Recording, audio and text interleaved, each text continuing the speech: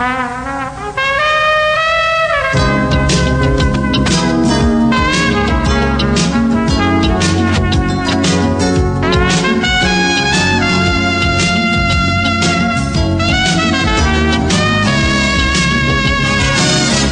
to PI's Declassified, an inside look at the world of private investigators. Your host is Francie Kaler, a noted private investigator. Francie and her guests take you behind the scenes and into the genuine, sometimes gritty business of investigation. You'll hear stories from the trenches with plenty of surprises. Here's your host, Francie Kaler. Good morning. I'm really happy to be with you today, and I'm really happy to introduce my guest, Jeff Stein. Jeff and I are going to be talking about truth and justice. Is there truth and justice? What do you think about that?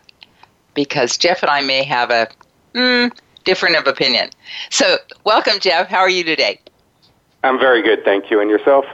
I'm very good. You know, I always like to have start out the show with a little bit about your personal experiences, because it kind of tells where we both come from.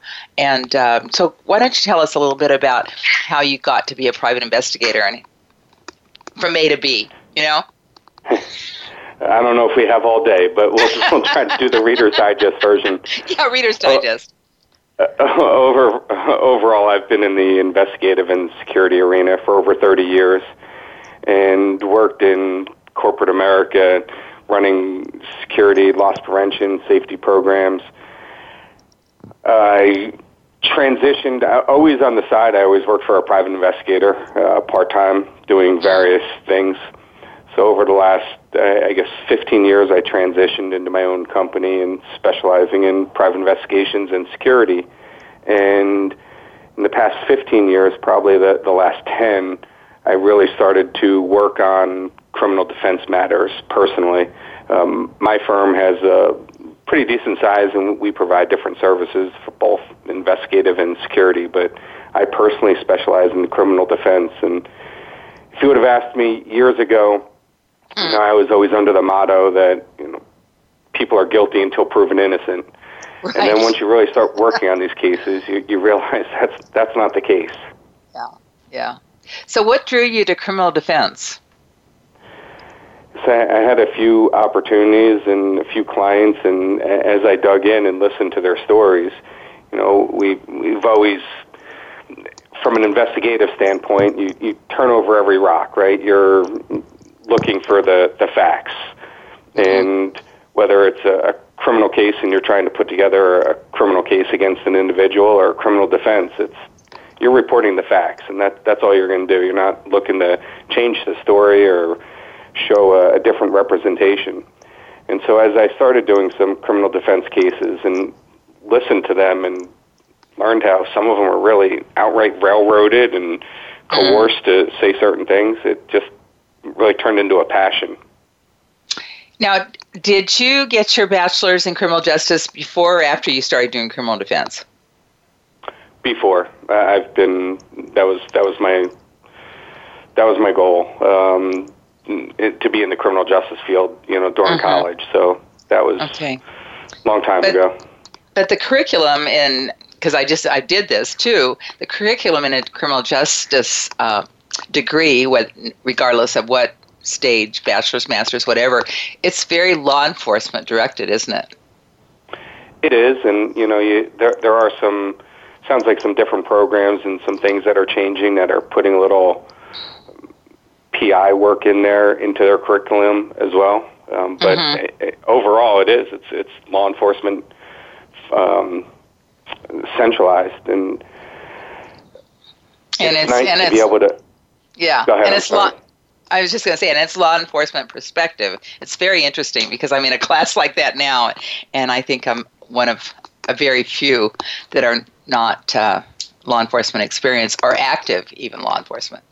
So it's fascinating, really, just to dialogue with somebody that it's kind of the us against them mentality a lot of times. Absolutely.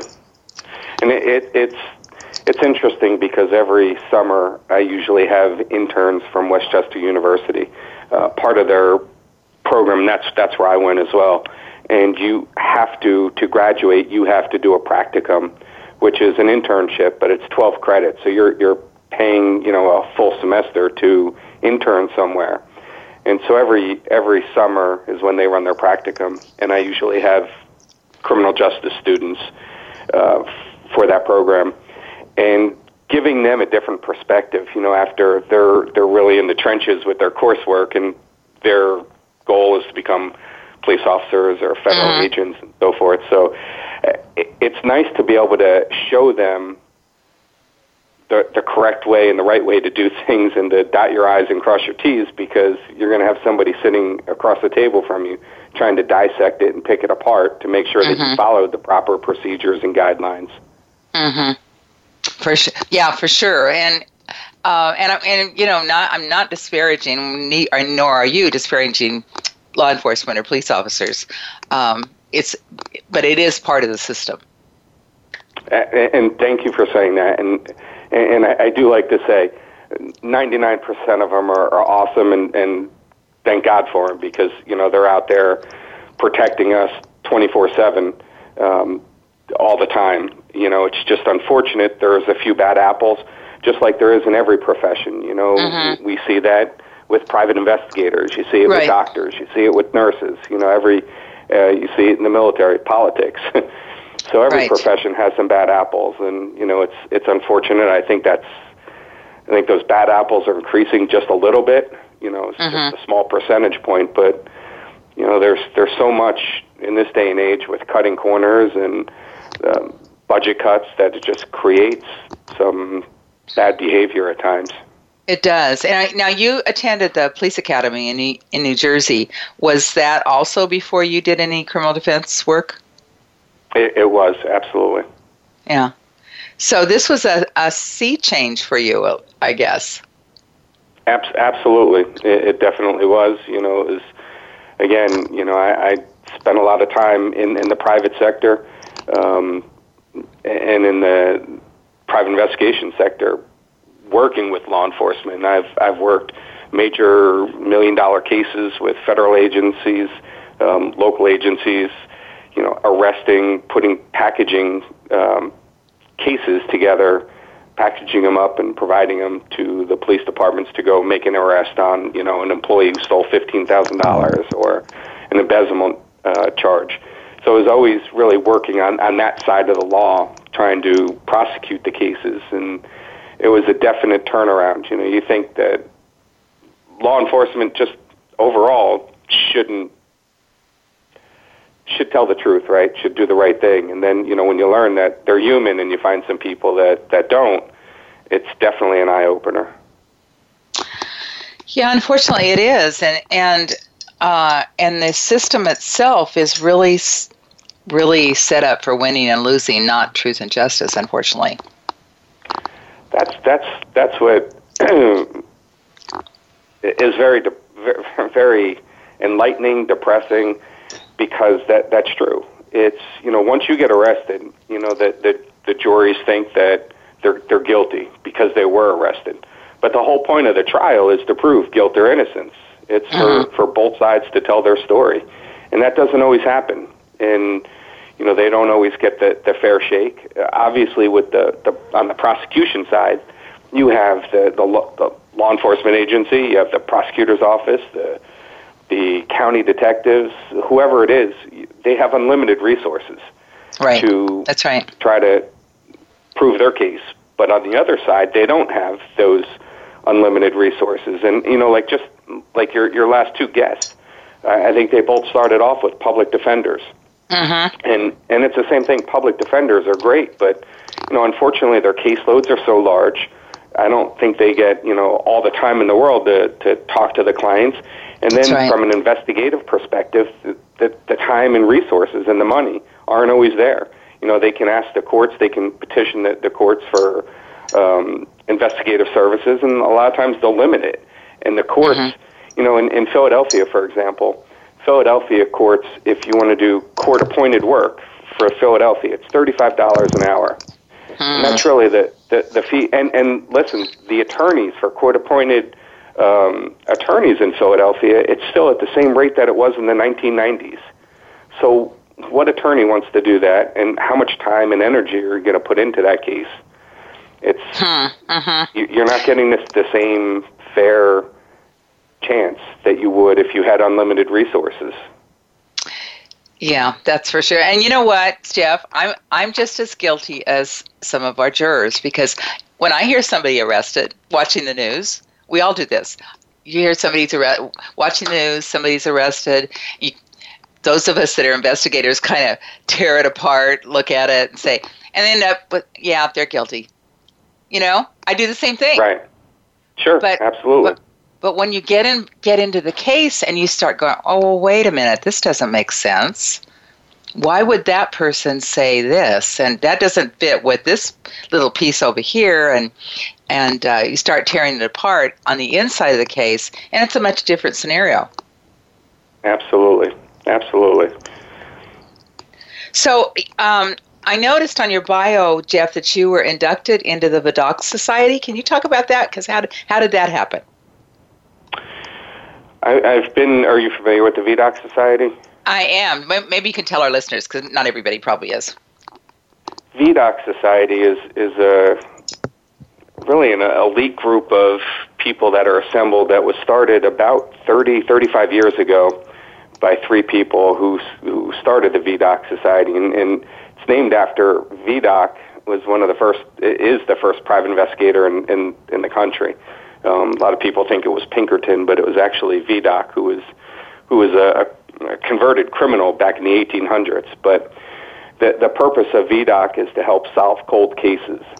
And so there's cold cases from around the United States, and they actually sponsor law enforcement to come in. They fly whatever law enforcement agency it is to Philadelphia once a month, and they will present their case, their cold case, with all the evidence to a group of people that are made up of current and former law enforcement agencies. So you could be a local police detective, state police, people from the medical examiner's office, judges, and again, it's current and retired district attorneys, federal attorneys, some private investigators.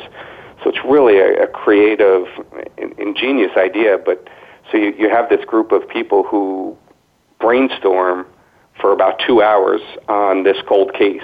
So you're seeing it from so many different eyes, from a medical examiner, from a doctor, from a coroner, from a private investigator, from, a judge, and trying to brainstorm to give the investigative agency some leads on some things to look for. And then they assemble a small group from the VDOC to continue working with that law enforcement agency to solve the crime, solve the cold case. So it's it was an honor to be included in that. It's they limit the amount of people, so it's just not a free for all, but it's a really great concept that was started a long time ago, and Bill Flesher is one of the founders and just does a fabulous job.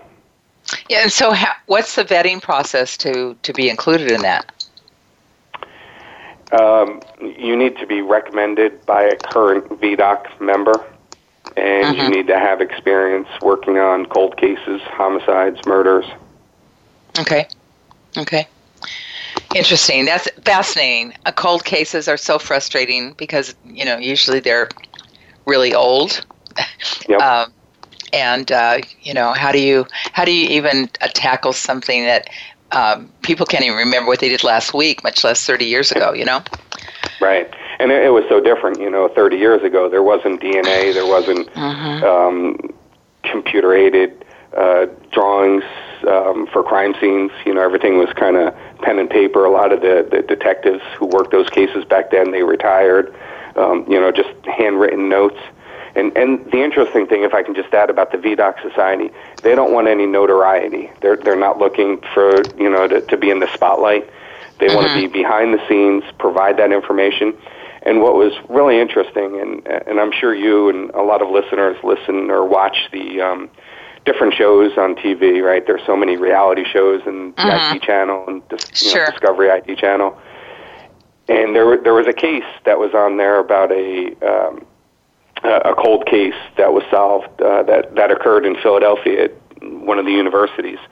And there's a book written about the VDOC Society. It's called The Murder Room. It's a really intriguing book. And in that, they described, after reading that book, they described it was actually the VDOC Society that solved that case.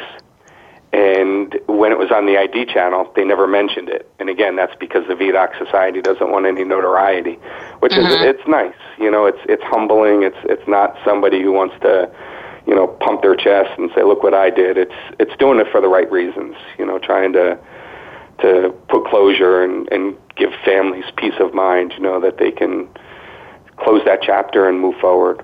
Oh, absolutely. I totally agree with you.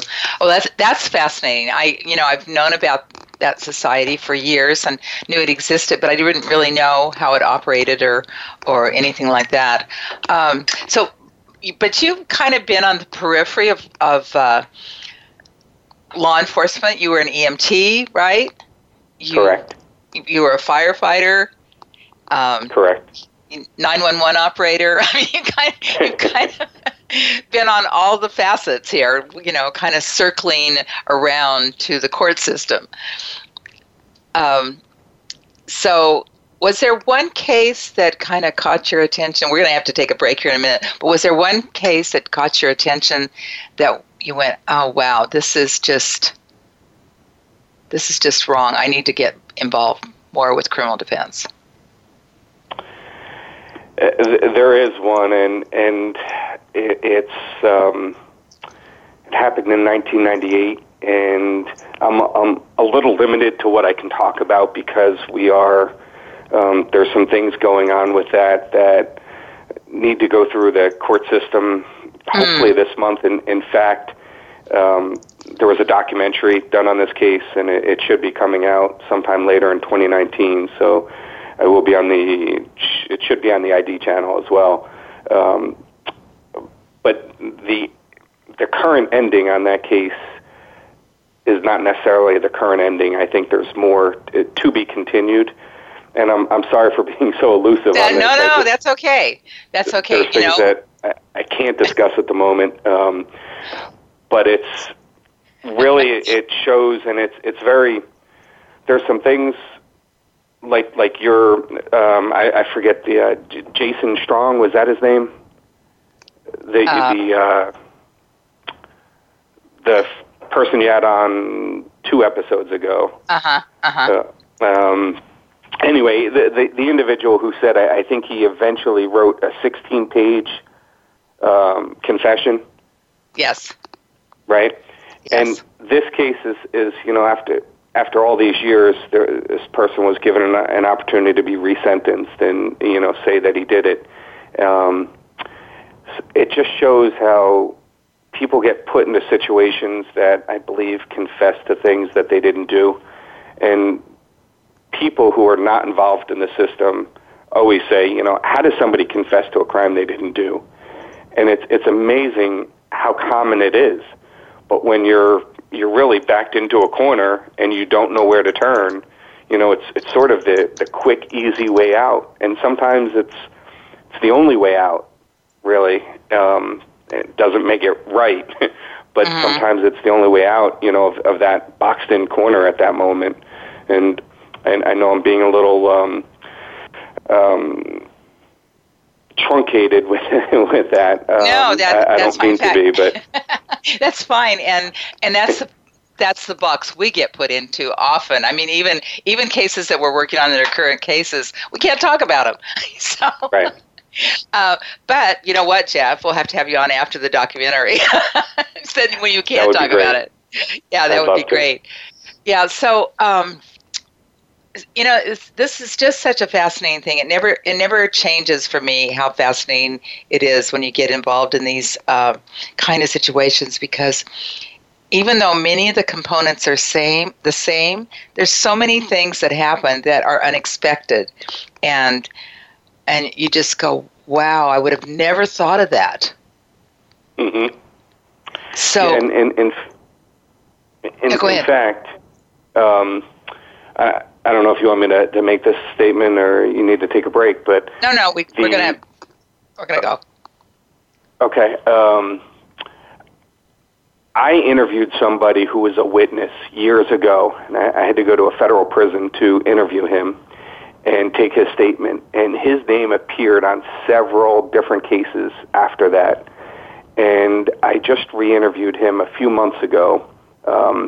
He's not incarcerated anymore, but I have a 6 or 7 page statement how he was an informant for law enforcement on several cases, several homicide cases, where he gave false and fictitious information to reduce his sentence.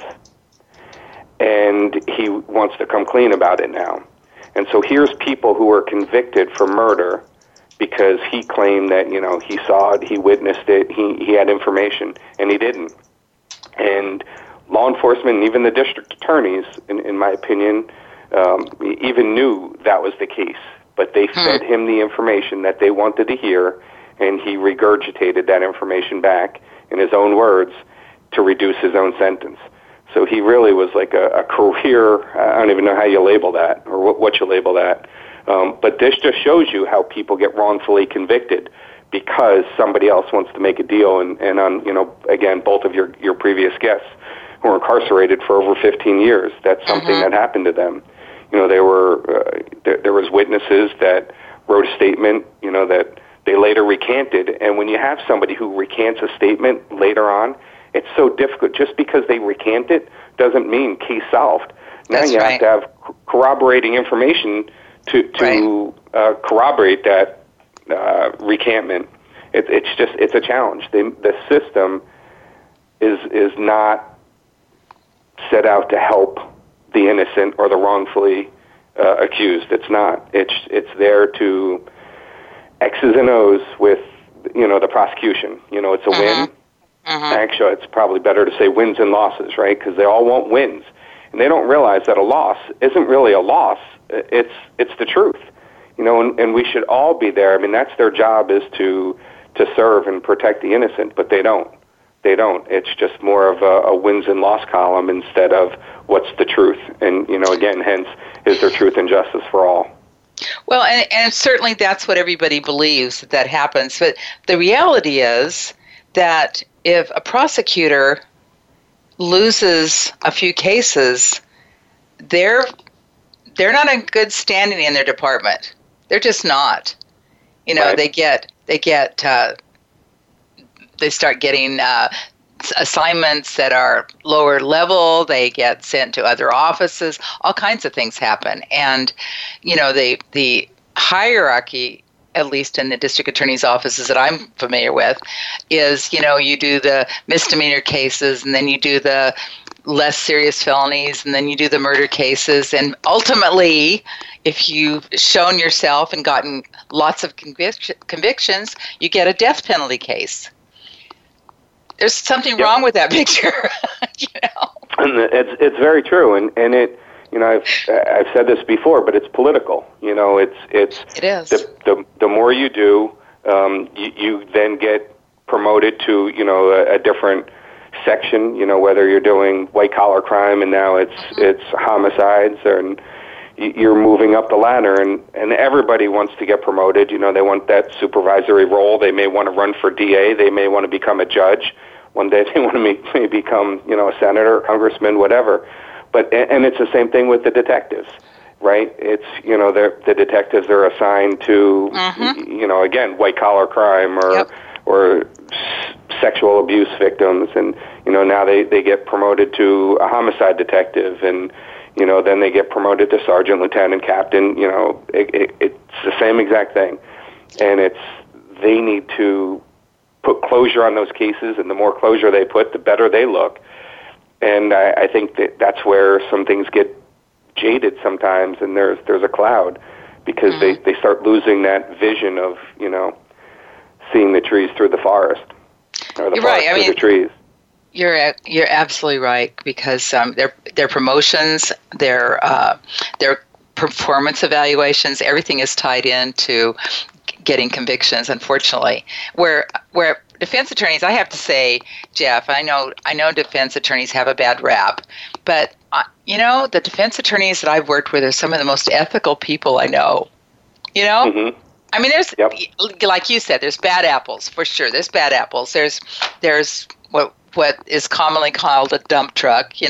Attorneys that don't do their job, don't read the discovery, don't listen to the DVD interviews or whatever. But the majority of attorneys that I've run across that do criminal defense are really ethical.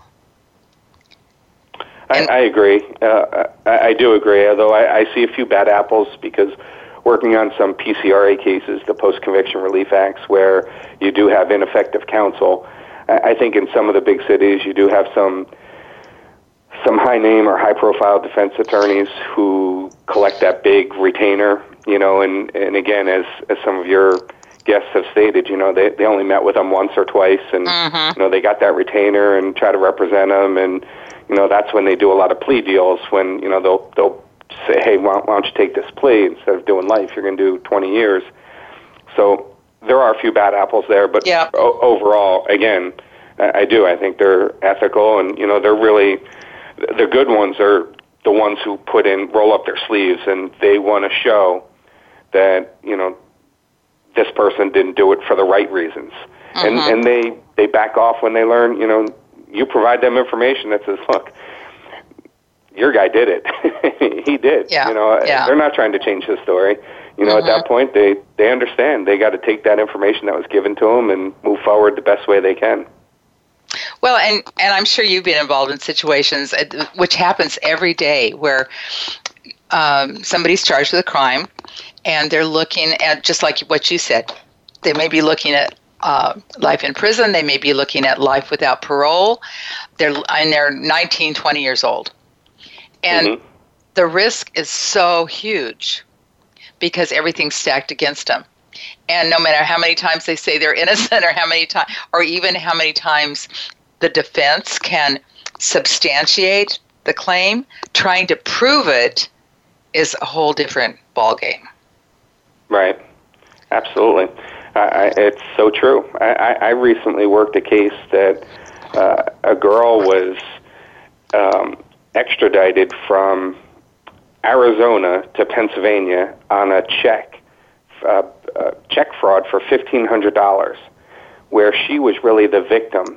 She received a check in payment for something, and so she received this for goods sold. And they ended up bringing her from Arizona via van, and this was new to me, but it took almost 11 days to get there. She drove in a van for 11 days from Arizona all across the United States to Pennsylvania, where she was then in jail for almost 2.5 months for a crime she didn't commit. She was a victim. And when I spoke to the detective, and there was another victim. There was more than one, and it was the same story. It was the same MO, and and from a different state, she received a check for payment for services. It's one of those scams. There are scams all over. In fact, I've been I get solicited, for these scams, and when I spoke to the detective, he said, sometimes you have to go after the middleman, just to get the payment. Like, middleman? She's not a middleman. They were using the law to go after her civilly to get the money back for where that check originated from, which it's a civil case. It's not a criminal case. There's no criminal intent whatsoever. She didn't even know it was a bad check. So sometimes you got to wonder, do people abuse their authority? And for why? sure. I guess why is the question. Well, and the other thing that happens, I mean, you're talking, this happens every day, actually every day. But I had probably the most distasteful cases for anybody are child molestation cases, and they're they're really hard to work on. But I can tell you that many of them are false claims. So many that I lost track of my stats after I got to about 55%. But and the one I remember the most is a guy that was a prime candidate for being arrested because he was an alcoholic. He was homeless. He was living in a trailer in a parking lot, and he was accused of molesting his neighbor's daughter, 4 years old. Horrible case. But wow. You know what? It wasn't him. It wasn't him. It was her mother's boyfriend. So, things happen where people get accused, maybe because they look like somebody, maybe because the person can't talk about the person that really did it, so they have to talk about somebody else. There's all kinds of things that that's where investigators are so important. Yep. Because go ahead. Go ahead. I've had a few rape cases like that, and to me, rape should almost be like a death penalty case. I throw the book at them. If somebody committed rape, I just think that's almost as bad as murder. But again, there's a lot of false accusations. And in the last year and a half or so, I had two cases that they were found innocent of rape, and I'm working on two more cases. One that I know, actually two, that they didn't commit it. One, it was just, it's a revenge. Another was an intoxicated person. I don't know why the allegations are there, but people make these allegations for different reasons. And, again, when you think of rape, you think of really the worst thing that you can possibly do against an individual next to killing them. And maybe that's even worse. I don't know, but maybe that's even worse. And to make that false claim, but it's something that you have to take very seriously. You have to investigate it, but you really need to dot your I's and cross your T's and learn all of the details. And you made a really good point, Jeff, earlier that, I guess we have to consider the roles of various individuals. But, the police department, their job is really to get enough probable cause to arrest somebody. It doesn't necessarily mean the case is proven. They just have probable cause, and then they take that case to the district attorney, who decides whether to file the case or not. So once it gets filed, like you said, once it gets filed and it's charged, then it's kind of all downhill. The person's particularly if the person's in custody, where they can't help out, and most of them are. And they can be in custody anywhere from a year to 5 years, waiting for trial, just waiting for the trial. Only to be found not guilty 5 years later. It's where's the and I don't know what the fix is on that, other than doing the job right the first time, and really documenting. That's the important thing, and they don't. I've had a case where it was a high-profile murder case, and the district attorney said to me the day that they were going to drop the charges is after he served almost 2 years in jail. And he said, "Jeff, I know you spoke to more people than we did. Can I get a copy of all your notes?" Well, how is that feasible? How is that possible when you had the homicide detective unit, you had the detectives in the prosecutor's office? Why do I talk to more people than you? It really doesn't make sense to me. But that's an example of them not doing a thorough job. And again, is it budgetary reasons? Is their caseload too big? I don't know. But that's not fair to the individuals that sat in jail for 2 years. I think it's, personally, I think that typically what happens, and it probably is resource-based, but it's they work their theory. They decide on what happened. They work their theory, and they're focused on that. That's my thinking, but it may be all red. Yeah, well, again, this is one that I'd love to say the theory, but the person who did it is still out there. He's still wanted. So I don't want to give this away, but the theory didn't even fit. The theory actually fit for who I told them did it. Totally fit. Wow. And they still didn't follow up on that. Actually, again, there was 8 people involved in an altercation. One died. That leaves 7. They talked to 6. And the 7th person is the one who did it. Well, why didn't you go talk to him? We couldn't find him. Okay. So they just go to the next, it's almost like somebody gets hurt in a football game, next man up. So you can't find the person, next man, all right, we'll pin it against this guy. Right. Yeah. Well, let's talk a little bit about the integrity units that are now getting started across the country in the various district attorney's offices. You've had some experience with them. What's been your experience? And tell us what they are. Why don't you explain what that is? So really, it's I believe that the last I looked, there was 33 conviction integrity units throughout the United States, and they go over all of the previous, not all of, but I guess they pick and choose certain cases to go through and make sure that they were investigated correctly. Really, it's like a check and balance. To make sure that the integrity of the case, the integrity of the conviction, was the right thing. Mm-hmm. And it's a lot of what you and I do. It's providing resources, government paid resources, for the person who's behind bars, who's convicted.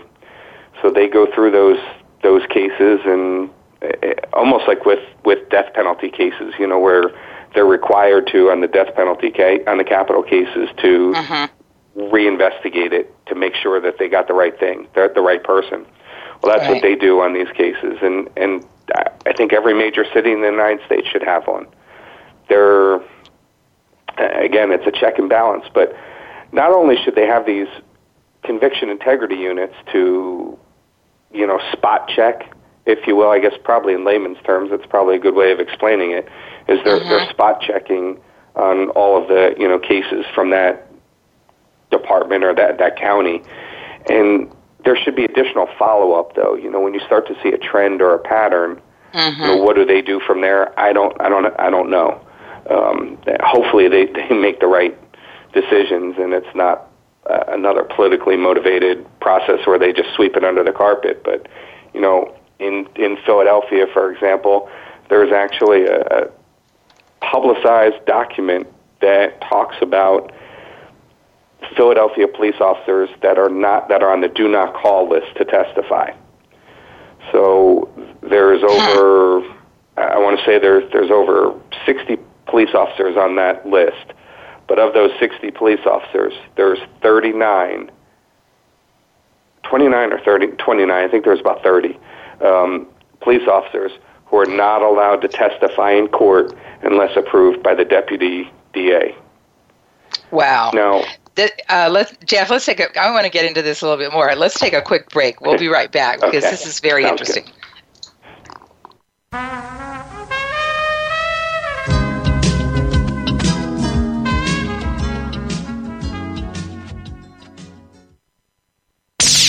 The Internet's #1 talk station. #1 talk station. VoiceAmerica.com. PI Magazine is the most respected magazine of the professional investigator. We feature stories and articles on current trends and issues, equipment reviews, tips, and practical advice. Don't miss the new and exciting year in PI Magazine. Subscribe today at PIMagazine.com. Need to hire a private investigator? Ask for their professional association affiliations. When an investigator asks Francie Kaler about associations, she says to first join a state trade association. Francie belongs to the California Association of Licensed Investigators, or CALI. It's the largest association of its kind in the world. CALI's main focus is networking, training, and legislative advocacy. If you need a detective in California, contact CALI at cali-pi.org or call 1-800-350-CALI. For a national association, Francie's choice is the National Council of Investigation and Security Services, or NCISS. For over 35 years, the Council's primary mission has been to represent its members before the United States Congress and governmental agencies. Find the Council at NCISS.org or call 1-800-445-8408. NCISS and CALI are great places to look for a qualified private investigator. Tell them you heard it from Francie on PI's Declassified. Ask the experts. Call toll-free right now, 1-866-472-5787. And ask our All-Star team to answer your question. That's 1-866-472-5787. Thank you for calling. VoiceAmerica.com.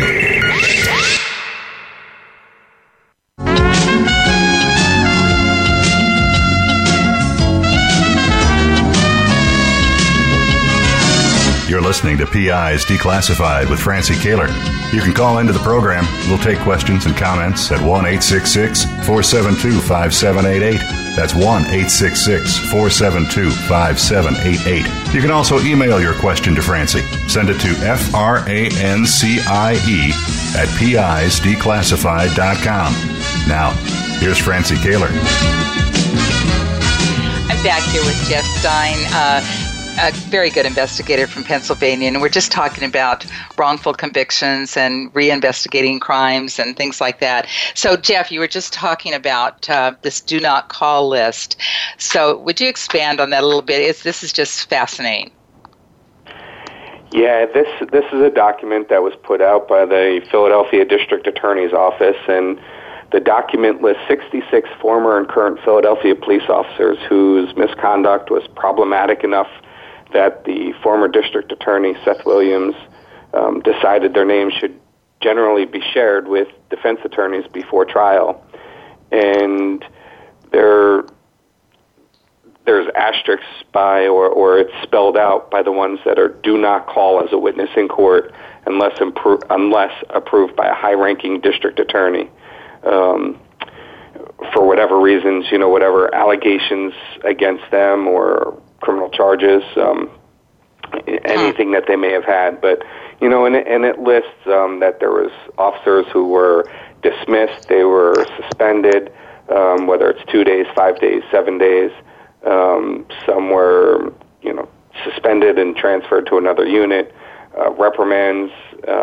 It just goes on and on. There was some that may have been charged with a crime, some that I'm looking at the list, one that pled guilty to making a false entry in a police report, found guilty of lying during an investigation, found guilty of lying during an investigation, engaging in harassing conduct towards a police officer and failure to properly supervise. The list goes on and on. It's just, there's a lot of things. Now, let me just say, some of them who have not, what I just read was found guilty or pled guilty. So right. There are some that may have been charged with something, and like anything else, they're not guilty until convicted and proven. But there's a lot. And there's some that are on this list that that are not on this list that I know should be. For example, right. I had a case that the district attorney, after I met, he was pro se, so he was representing himself, the client. And I went in with the day of the trial with the district attorney to meet in the judge's chambers and told them a few things. That, one, the two detectives, narcotics officers, who said that they had a CI, that they witnessed purchase drugs from him, those two narcotics detectives were suspended. They were terminated because they had, on a random drug test, they had drugs in their system. So they were fired. However, they still got to collect their pension, which I don't understand. Okay. And I know I just kind of I sidestep things, but that just frustrates me. But the day that the police accused him or testified that they witnessed him selling drugs to their CI, he was peeing in a cup because he was on probation.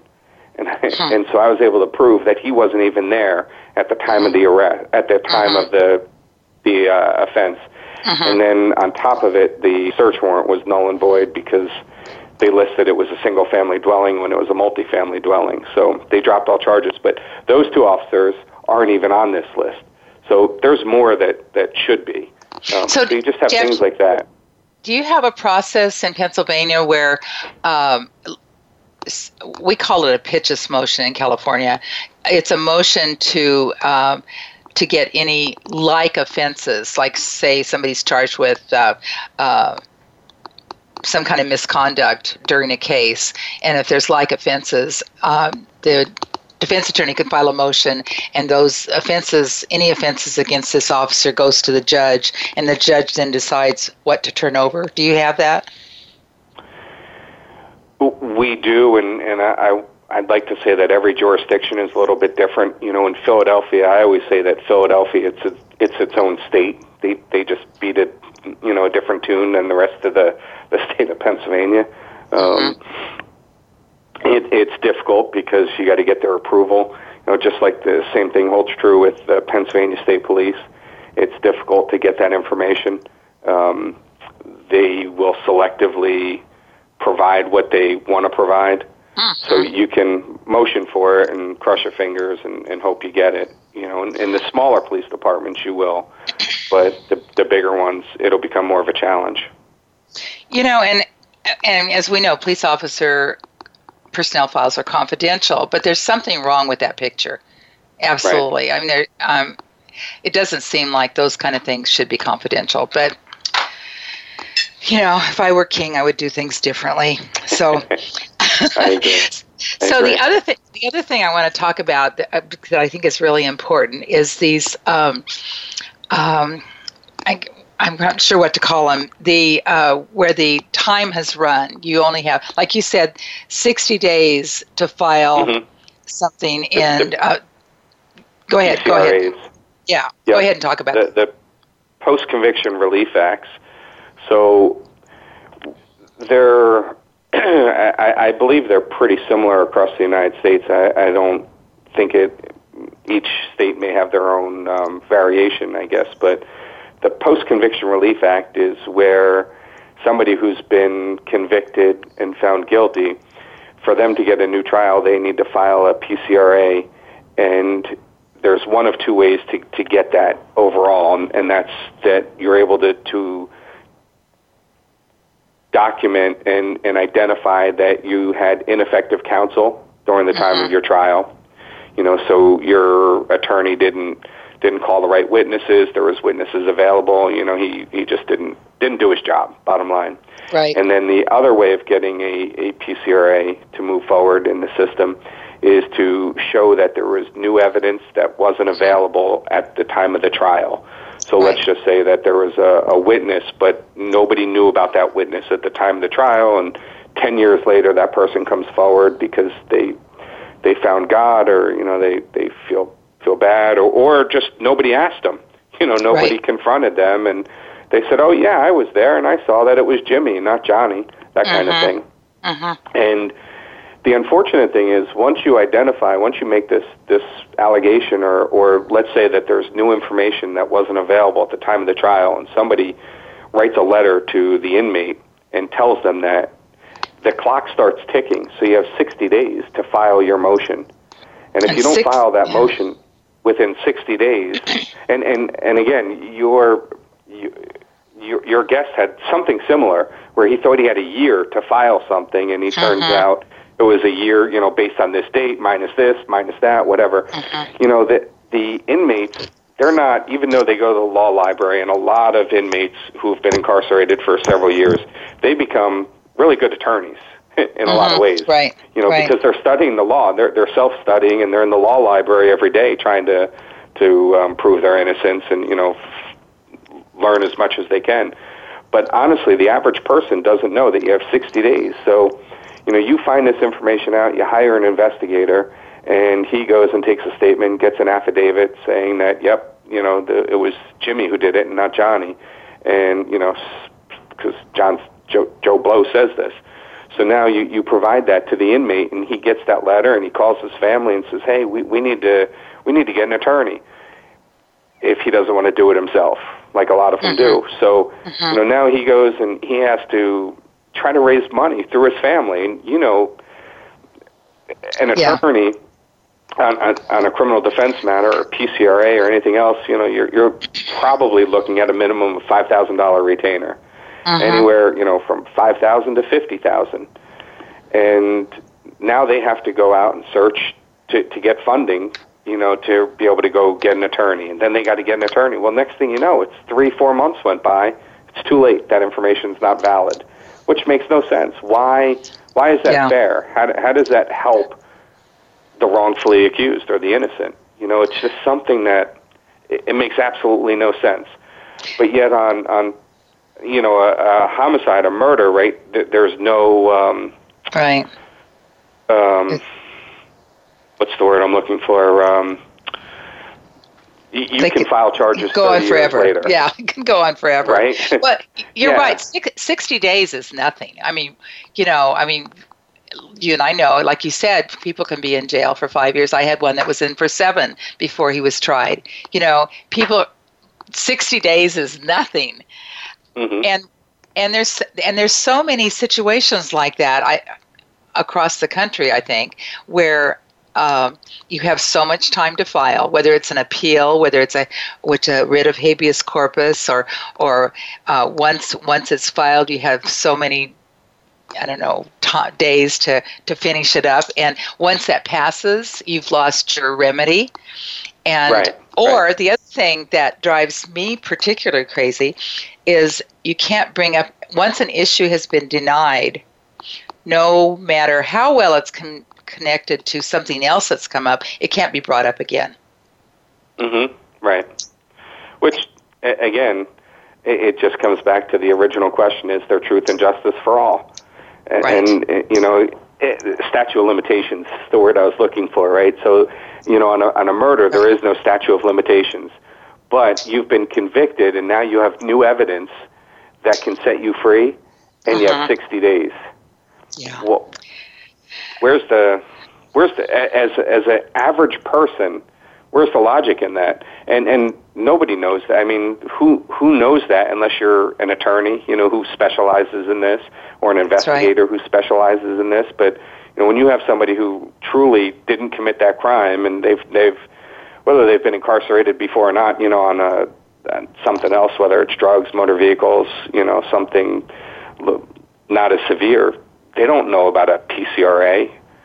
So they need to study this. And law attorneys, they have, 7 years of schooling to learn all this? Mm-hmm. An inmate has they may have life, but after 60 days, it's too late. They missed that boat. Well, not only that, but attorneys don't get much criminal defense in law school, and they absolutely don't get anything about working with an investigator. So often we get, you and I work for people that are out of law school. Maybe they've been doing lawyering for a while, and they're involved in the criminal defense arena, and they don't know what to do with an investigator. True. Very true. It's really amazing. So it's frustrating. It's very frustrating. And I don't, do you know what the solution is? Because I don't. I don't think there's any one solution other than they need to really reevaluate. I think for PCRAs, I don't think, in regards to the PCRA, they need to change that time from 60 days to, I don't know, a year, 2 years, unlimited. What difference does it make? What if you got a letter? I get so much mail, right? And how much junk mail? And I get stuff that I put on my desk, and it gets mixed in a bunch of piles, and I forget about it. I really do. So, no, I don't know. I can't speak for anybody else or an inmate, but what if they receive a letter and they open it up and, they're having a bad day, or they're in solitary confinement, they're locked down. What if they don't open it right away? And now in Pennsylvania, you can't even, anybody who's incarcerated in a state correctional institute, you can't send the letter directly to the jail. You got to send it to Florida, to a processing center in Florida. And so the mail, when I'm sending to a client who's incarcerated in Pennsylvania, I have to send to an address in Florida, and they scan it for drugs and poison and whatnot, and then they forward it back to the prison. And same thing, when the inmate writes to me, they're now writing to their return address. It goes to Florida before it comes to me. And so that delays, it takes 3-4 weeks just to receive that. Jeff, this is a perfect ending to the show. I'm astonished by that, just totally astonished. I'd love to have you back on again. And we're out of time. This has been a fascinating discussion. Thank you so much. And so if people need to get a hold of you, Jeff, what's your website? www.elpspda.com. Okay, great. Thank you so much. Folks, if you want to get a hold of Jeff, you're welcome. It's PI's Declassified, folks. Thanks for listening. See you next time. You've been listening to PI's Declassified with your host, Francie Kaler. Tune in every Thursday at noon Eastern Time. That's 9 a.m. for you West Coast listeners. PI's Declassified explores stories of deceit, mystery, and detectives unraveling the truth. Every Thursday at noon Eastern, 9 a.m. Pacific Time here on the Voice America Variety Channel.